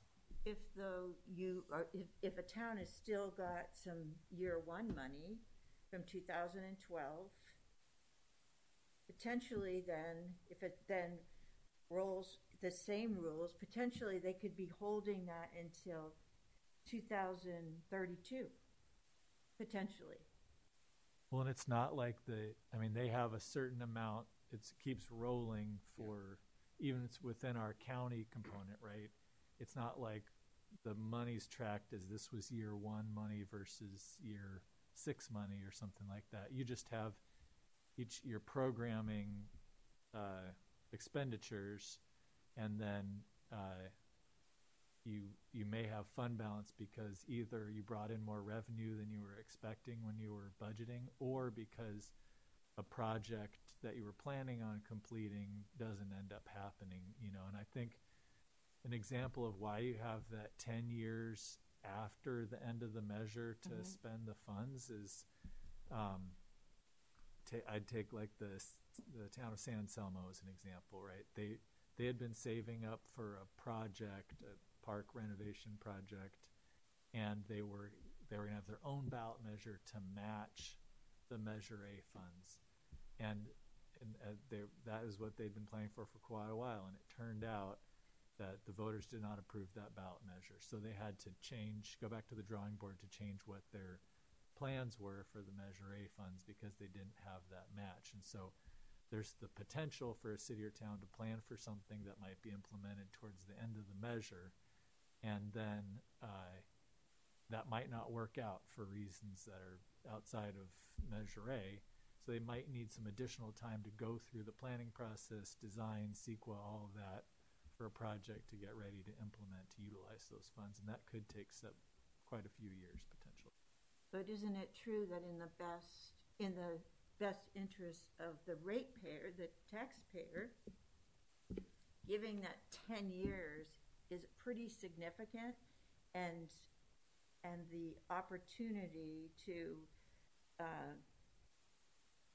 maybe misuse the intended amount, or it sort of get lost as you move to another measure, because the public doesn't.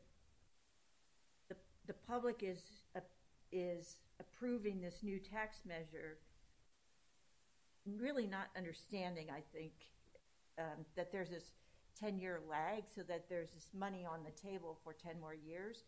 And so us as an oversight committee, how do we oversee those old It's not. So the funds? 10 years only really comes into play if there's no extension of the measure. Right. So if the measure is extended, the existing balance rolls into the new measure. So Right. it could be utilized that very next year. It's just that so if the measure is extended, at the end of that extension, then there would be, an additional 10 years just in case the jurisdiction that was getting those per capita sort of formula funds, their project didn't work out right at the end and they needed some additional time to plan and implement the project. So it's not like we're tracking two sets of funds, some like old funds from the old measure and the new funds from the new measure. Right. No, I Be understand that. tracking LIFO, one. FIFO. There's just carry forward. I'm that's just all. wondering, though, if there should be, and it's too late now because the wording's already been done, but just for the benefit of the taxpayer, that there is, when a measure is ending, that there isn't this, that when a measure ends, that they have a certain period of time to spend the funds instead of rolling it over and then being subjected. It just seems like a really long period of time. Right. Well, and I can see. yeah, so if the measure doesn't pass here this June, that all the money that's in that fund would have to be spent by the year 2032. That's a lot of time. Well, I but don't and I know guess if this would help at all, but typically in the federal system, when you have finite funding sources, there'll be a tagline at the end that says, funds available until expended. Okay? That's never turned into a 10-year period I've ever been aware of with any federal environmental program involved. And why? Because nobody has enough money, and so the incentive always is there to pretty promptly move through the residual funding, or at least some. The trick becomes making sure that some purpose, because you want to use the funds, because are legitimate, match what the original. So I guess a long way of saying that, at least in my experience, the incentives for using funds that are available are so great. I'd be shocked if you end up going to the end of it. I think you captured the culture of the cities and towns very well. They definitely appreciate the money, and no one is falling behind because they haven't programmed their funding. I mean, they're really like saving toward very specific goals, in my experience. So I don't want to say the market will work because it isn't a market, but the realities of state, local, and federal they always work because there's never. No, I know that. Yeah. So I think it's just worth reiterating, if the measure passes, this is really a continuation. Yep. So we'll stay with the same process, paperwork, and we'll account for the money as a continuation. If it doesn't pass, then there's a 10-year window where municipalities can finish spending their money before they have to give it back to us, basically. But if I'm a nonprofit, and I get a grant, I have 1 year to spend that. Just grant. 1 year. Okay. Yep. So Carolyn, when you speak, can I ask you to talk into the microphone because I cannot hear you when you're talking? Sorry, That's all right. sorry. That's all right. It's the wonderful world of mass. Yes, I get it. I get it. I'm struggling to listen to you. So, Sorry about okay. that. Okay, so I think we've asked. Does anyone else have any questions regarding this audit itself, Jeff or Dan? Okay, and I think you started to answer one of my questions, which is, how is it weighted? You mentioned it's by population. It's not by tax receipts or anything like that. For the cities, towns, and special Or- districts? Yes. How much each one gets? Yes, exactly. If there's a Yeah. pie of 100%, how do you know that how much San Anselmo gets versus Marin City? Yeah. So correct me if I'm wrong, Kevin, but my understanding is there's sort of like a baseline amount. So even like a small, very small special district would It's get a flat amount to start with. Yeah, and then additionally there's a per capita amount on top of that, so that larger jurisdictions get a little more. Okay. So- And how is that adjusted? Is that right? Just the census every 8 years or whatever? It's unfortunately more complicated than Max said. Probably shouldn't have asked. And I'm happy to explain in detail if anyone wants Okay, to follow. But basically, the cities and towns are per capita, and the special districts decided because of the range of populations that they would have 50% baseline amount, 50% per capita on top of that. So they took a slightly different direction. I see. And how do you get deemed to be a special district or something like that? I mean, something that the county designates you as a special district, and you get. We worked with LAFCO, and we identified a number of park managing special districts like Strawberry, Muir Beach, et cetera. And then we basically brought them all in and had a discussion about who qualifies, and then they all signed grant agreements with the board, and we began the program. And we didn't create the special districts. Those were pre-existing special districts where people had voted to create a special. Okay.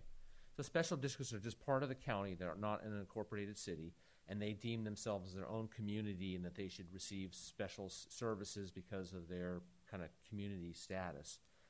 They pay for special services within their area. So like examples of it are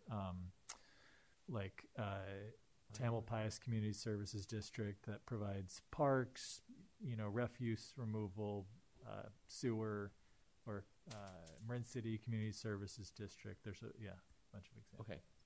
So what's to prevent me from starting my own? I could have my own Joe Malin. You get if you get enough people to vote within your neighborhood. I got it. Yeah. 10 fingers. Okay. So if there's no more questions from the commission, I'd like to ask if there's any comments or questions from the community, the public. And since there's nobody who's walked in the door here, I'm assuming there's nobody here that's going to ask. And we'll ask Al if there's anybody who's got any questions. Chair Malin, there are no speakers in the queue. Okay. So Great. Chair, before we move on, I just wanted to acknowledge and say a big thank you to Margie Roberts and her team for the efforts to prepare the audit and then spend time with us today. So thank you, Margie. Absolutely, and I want to second that, and I feel like we let Madish off before we got a chance to thank him too. So before we go on to the next thing, I think there's a lot of recognition all the way around, and particularly by the person who leads all this and manages it all, and has to sleep with every night. Okay, so with that, we have an action item, so I'm looking for some motions to approve. We have a first.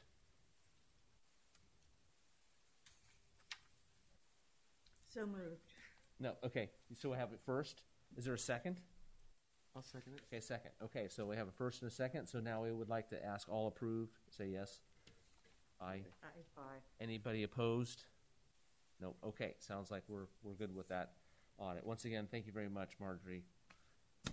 Okay, so the next agenda item is an informational item, and that is just a discussion about the annual report, which I think Max is going to present, right? And that's Yep. the colored. Yeah, thanks, committee members. And if you could share my screen here. A part of our annual process is that we bring a draft of our annual report to your committee. And, there it is. Perfect. Thank you. So I'm just going to run through this real quick, and then I'm happy to answer any questions that you all may have. So this is just a photo here of, I think, McNears Park on the front. There's a letter from myself. This is, a cool page where we've tried to capture some key achievements from the past year. some highlights of different projects that we've completed. This is, of course, a much shorter list than the presentation your committee receives each November. And then this is showing our revenues and expenses, and again, sort of broken out by program area and by funding revenue type. And then there's additional financial information looking at our different revenue sources and how the money was spent. And then also at our employees, what our different team members do. And then one thing that's unique here, I think, is, oh no, it's not on this one, on the next one, sorry. On the bottom showing specifically Measure A versus the top showing the mix of all of our funds. And this is one that's a little bit unique, is this is a page, we've had similar pages in the past that show the breakdown of the specific funding allocations. It's a little different because instead of calling it 65% for Marin County Parks with the 20% of the 65 for land acquisition, we break it down to 52% for Marin County Parks and 13% for land acquisition. Just another way of saying the same thing. And then we also break down expenses over the lifetime of the measure, which is different from past reports. And then the final page of the report is a map. We've been sort of adding to the same map year after year that shows where several highlighted projects are each year. And so we've just tried to highlight different projects across the county and show where they are. And actually, one of the really neat things is that, and highlight that our 50th anniversary of the Open Space District is this year. Wow. It's exciting. So, and another really cool thing, in addition to this annual report, that our communications team did, and a huge thank you to our communications team, who are amazing, is added to our open data portal. There's on the county's open data portal, we have a bunch of park sites, and one of the neat things about this portal is that it's directly connected to the data systems that our team is always updating. So it's a live way for the community to connect with what's actually happening in our parks and preserves. So we already have on there a connection to all of our ranger incidents. So every time our rangers write a warning or a ticket to somebody or respond to like a search and rescue or anything like that, it populates that open data portal, and you can go look at it, and you can do all kinds of cool analytics to see, what's happening and what preserves over what timeline. And then the newest edition, that's been there for a few years. The newest edition is with vegetation management. All of our vegetation management projects going back several years and ongoing into the future are populated on our open data portal. You can look at a really dense spreadsheet of all those things, but you can also look at them on a map. So just sort of like this map, you can see a map with a whole bunch of dots, and when you click on a dot, it'll tell you what it is and how many acres. It's not perfect because it's a little dot, whether it's like 100 acres or half an acre. So that's a little challenging. In the future, we're hoping to have even a better visualization of that work, but just want to draw your attention to that. Cool. Do they still do the wildlife cataloging with the photos? Yeah, so that was a really cool one-TAM project to get a sense of sort of high-level ecosystem health around Mount Tam. This huge grid of wildlife cameras. We got millions and millions of data points, and utilized thousands of volunteers to help us catalog that, and got really great data about how wildlife was doing in our parks and preserves across the county. Right now, I think that project, we sort of did several years, got some information from it, may repeat that again in the future, but it's not something that'll just go on forever. It's sort of a finite snapshot, and then we may take another snapshot again to look at that. That was a great program to get the schools involved with, because you can involve math, statistics, all kinds of things that would be great to get kids, data collection and all that stuff, which is where we're going. So, okay, Anything else you want to say? I mean, I think it's great. I would say my one question is how do you get this out and about? How does it get distributed, and how do we make sure other people get a chance to that it does its job? It's a great question. So we do have a mailing list that we mail it out to as a hard copy, but really with this and all of our documents, we're transitioning to more of an online platform for how we distribute materials. And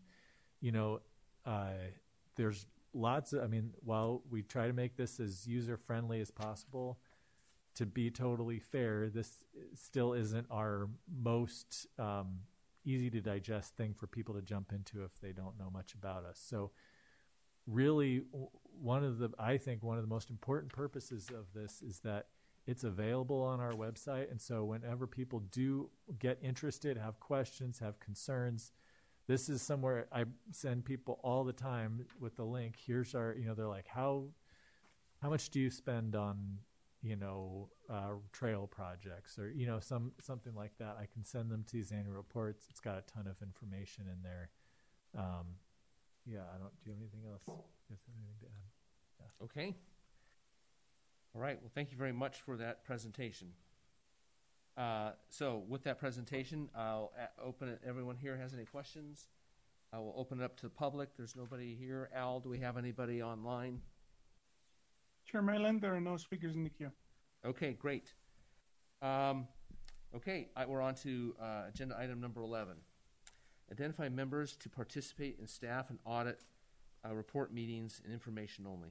So I know that we've talked about wanting to get more involved in other things other than just coming here twice a month or twice a year and participating in the process. That way we get to know it a little bit better. Kevin, you want to kind of explain what opportunities we have? And Sure, Chair. This is just an opportunity for a couple of Oversight Committee members to volunteer to work more closely with staff and auditors this coming year. So, Chair, you have the ability to just select a couple of volunteers. I'll take a note, and then we'll reach out to you when opportunities arise to either meet with auditors during exit interviews or during the planning process, or also with our communications team or others around the annual reporting. And then I think we'll probably in this coming year also look for an opportunity to get our Commission Oversight Committee together to look at projects on the ground. So that'll be another opportunity, but unrelated to this specific item.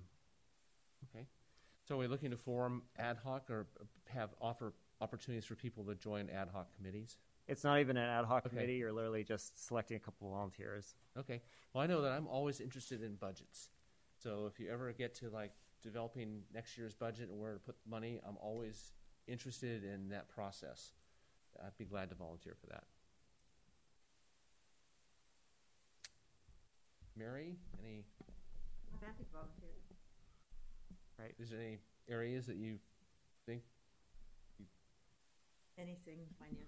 Okay. Sounds great. Okay. How about you, Carolyn? How do we I- get you jumped in here? I'd be very happy to volunteer, and actually, at any place, but I think that on-the-ground construction, as well as land acquisition, are things I probably hit more than budgeting. Well, thank you, Carolyn and Mary. Daniel, you have any? Yes, I'd be interested, especially if they're ag, parks, recreation. Okay, well, we don't want to leave Jeff out. I think my tenure's over. I think I'm filling a hole here today, if I'm not mistaken. So Okay. Jeff's a short timer. Yep. You're terming out, huh? yeah. Okay. Although I would like to stay involved, and I wonder how that's possible. Well, you're all certainly welcome to stay involved, even when you're no longer, and we can check in offline. Okay, thank you. And I'm not sure if this is a good segue, but as far as getting involved in the new ballot initiative, is there a way that we can all participate or get involved in the renewal process, or how can, as private citizens, or how do we participate to support the renewal? Yeah, well, we can check in offline to talk more about the renewal process. Okay. Yeah, I think what would be important too is as long as we understand the guidelines and areas that we need to stay, the lanes we need to stay in, so that as commissioners were not doing anything that would draw any attention or cross any lines. But I think at some point it would be good just to know what, because I know I don't have that much experience, and while I have good intentions, I know I can easily do something that's more damaging than helpful. So, okay, so so that was an informational item. Do we have any other comments from public? Al? Chair Malin, there are no speakers in the queue. Okay, great. Okay, well, from there, I guess we can move on to agenda item number 12, which brings us to the budget development process. So I'll kick this off, and it's really ultimately what we're doing is just providing you all with a brief update on kind of where we're at with respect to our budget planning. This year being a little bit of a weird year with the current tax measure, sales tax measure expiring at the end of March. The revenue stream expires as of April 1st. We will no longer have Measure A revenue. We obviously are working to get a measure back on the ballot. If we're successful with that, the earliest the revenue stream would kick back in would not be until probably November, beginning of November. So there's going to be a funding gap there. And certainly at this time, we cannot program next year's annual budget under the assumption that we're going to be successful with the measure. We have to be, while we're cautiously optimistic, we've got a lot of work to do, obviously, but the reality is we only have a finite fund balance that we have to work with. And as Max mentioned earlier, that's roughly $4.5 million. So what we're doing is our budget development process in a normal year is an iterative process. It starts, the fiscal year runs July 1st to June 30th annually. And as soon as we have our fiscal year adopted by the Board of Supervisors, and basically as of July 1st, we start communications with our community members. We start implementing projects. We start planning for the following year's budget. We come before the Parks and Open Space Commission with updates.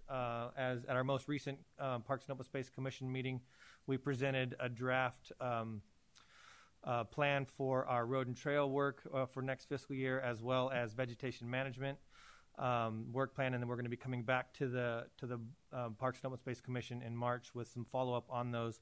So there's that engagement at the commission level. Our staff are constantly meeting with community members that are engaging and working on providing that critical input into our budget as far as projects and programs that we want to work towards. Some of the projects are recurring, basic, essential services, like making sure that we have seasonal staff out in our regional parks to keep our restrooms clean, keep the garbage cans empty. We have other routine programs like maintaining the defensible space within our preserves to make sure that we're doing our best to protect the community from wildfire, and a myriad of other projects in between. But this year, with the revenue stream basically having to rely solely on the fund balance, our approach is to use that very judiciously to fund those essential services for the first half of next fiscal year. So essentially, July 1 through the end of the calendar year is basically what we're planning for. So we want to make sure that we have the important vegetation management work that will continue through this upcoming fire season, as well as some modest road and trail work that is continuation of some of the work that we've already started. And then, again, making sure that we have some of the boots on the ground out in our regional parks to provide those core essential services, lifeguards at the swimming pool, et cetera. So it's a modest budget that we're working on. And then, based on the results of the election, we'll know one way or the other. And we'll be returning to the Board of Supervisors for a budget adjustment to accommodate that second half of the fiscal year, whether it's, again, hopefully it's about planning that second half with the newly restarted or re-implemented sales tax measure, and then programming that work for the second half of the fiscal year. Or, obviously the flip side of that coin is looking at our priorities and kind of identifying those resources and then adjusting our work plan accordingly. So that's the general kind of update on where we're at. We'll be going back to the board. We'll be coming back to the commission with an update on our kind of our revised vegetation management plan and an update on the budget in March. We'll be going before the Board of Supervisors in their annual March budget hearings, and then we'll be coming back to the board in June to adopt our budget. So that's, from a timeline perspective, that's what we're working with. And again, given the constraints and the kind of the tax measure status, has created a little bit of a weirdness this year, but we're confident in certainly this upcoming season and the work plan that we've got to put forth. And we're certainly, wanting to make sure that the community continues to see that important work that is helping protect those communities and make sure that our parks and preserves are there for them to enjoy and to their fullest. So anything that you wanted to add?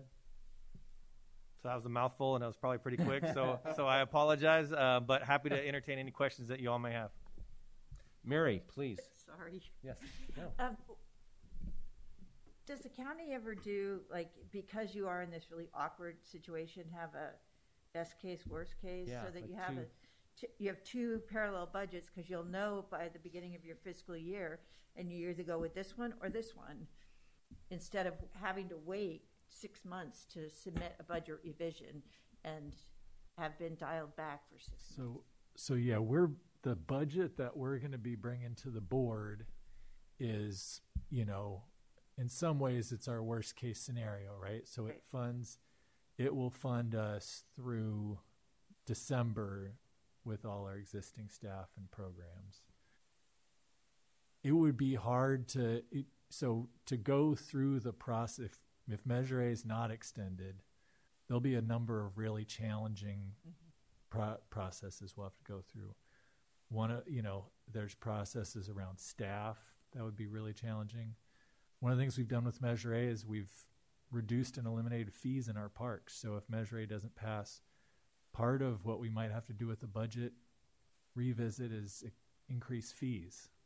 So there's a lot of action. There's actions that would have, and then on the flip side, one of the things that our team's doing is coming up with a vision and work and a business plan for how we'd implement some of the new parts of Measure A. So like the wildfire piece, for example. And so I think what we recognize is that either way, we're going to have to revisit it because there's some processes that we're going to have to put in place to realize those things that are more than just the budget process. But what we're bringing to the board we plan to bring to the board in June is sort of the baseline for the worst case scenario and also enough of the best case scenario that it'll get us through the end of the year. Got it. Thanks.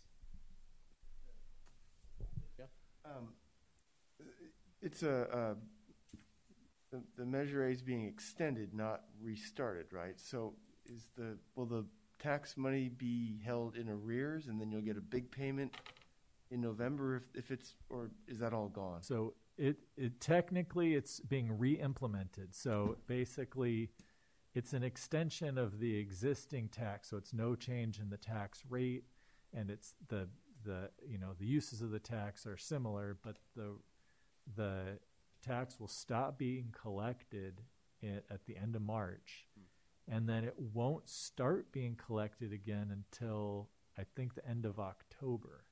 So there's about a 6-month gap when those revenues just will not come in. So that's why the budget we're bringing is kind of the same in the worst case and best case scenario, because either way, we don't have revenue for several months, to start out the year. Yeah, so the bad news is we lose 6 months of Measure A funding. Yeah. The good news is we have a high probability of getting this renewed. And the other good news is at least we have $4 million or whatever that's carrying back over to kind of buffer us for that loss of, so you said it was like $14 million overall is the revenue, and we're going to lose half of that, so about 7 is what we would be. The expected revenue this year is $16 million. Okay, so it would be if we lose 6 months, that's $8 million. Right. But we have $4 million there, so hopefully we can, fingers crossed. But it sounds like what Mary says, I would definitely have 2 scenario A and B budgets Yeah. already prepared because you And- know what, if you have to go down this route, what's going to happen? And- Obviously, you're going to submit the worst case scenario Right. and have B, which is fingers And we crossed. do right? have that too. So essentially, what Chris and Yvonne, who's our administrative services manager, do, and what our whole management team puts together is this matrix of all of the projects and programs that we hope to fund in the coming year that go through a whole community process, and then we go through and rank those, Prioritize. through, what's an ongoing service, what are the different priorities, and then we basically for this budget drew 2 different lines, right? Like one line that says this is what we can do with our $4.5 million, and then if Measure A is extended, here's the line of what we would anticipate being able to fund in that case. We won't bring that best case scenario to the board for adoption, but we have it ready now so that when we get there, we don't have to reinvent it. Okay, I think that makes sense. That sounds like a good path. And any other clarity that needs by anybody? Okay.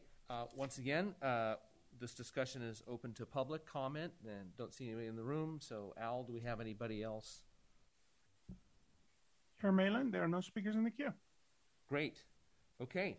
Well, that's great. So I think now we're just at the very conclusion of this. So we want to just talk about next meeting dates and agendas, and maybe you can tell us what's going to happen with us and our.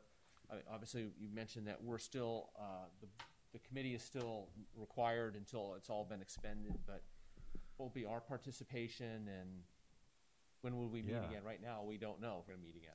Well, so we know when you're going to meet again, right? So it's the same cadence of meetings that we've been having. Yep. So chair and committee, November 10th, 2 p.m.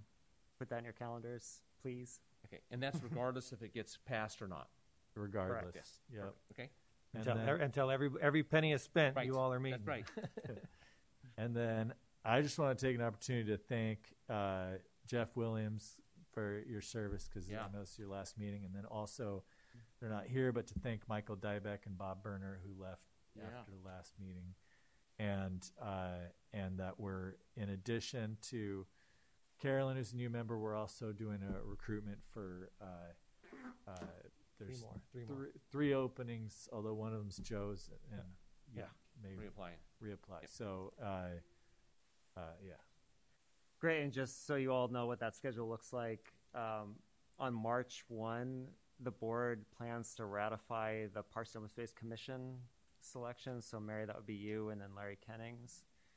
And then during that time, they're also going to open a recruitment process for those 3 vacant seats, one of which, Chair Malin, I believe you plan to reapply for. Mm-hmm. And then there are 2 others, Jeff Williams' seat, and then Michael Dybeck, and the board just intends to do kind of an open recruitment process and fill those seats. And those appointments will likely happen the middle of April. So. And Larry, is his seat is not up. He was reselected by the commission. Okay. Yeah. All right. Okay. So that. Anything else regarding the agenda, times, and dates? So it's November 10th again. Was it 10th last year? I think it was. Yeah. Okay. The 10th again. Yeah. Okay. Groundhog Year. Is there anything else on the agenda that needs to be adjusted before we can adjourn? Okay. I guess we're officially adjourned. thank you. And thank you, everyone. everybody else, for all your participation. Thank you so much, for Carolyn, for joining us. I'm excited about what you could bring to us and insight. So Thank you. thank you for your time. And Mary, thanks for pushing the button and asking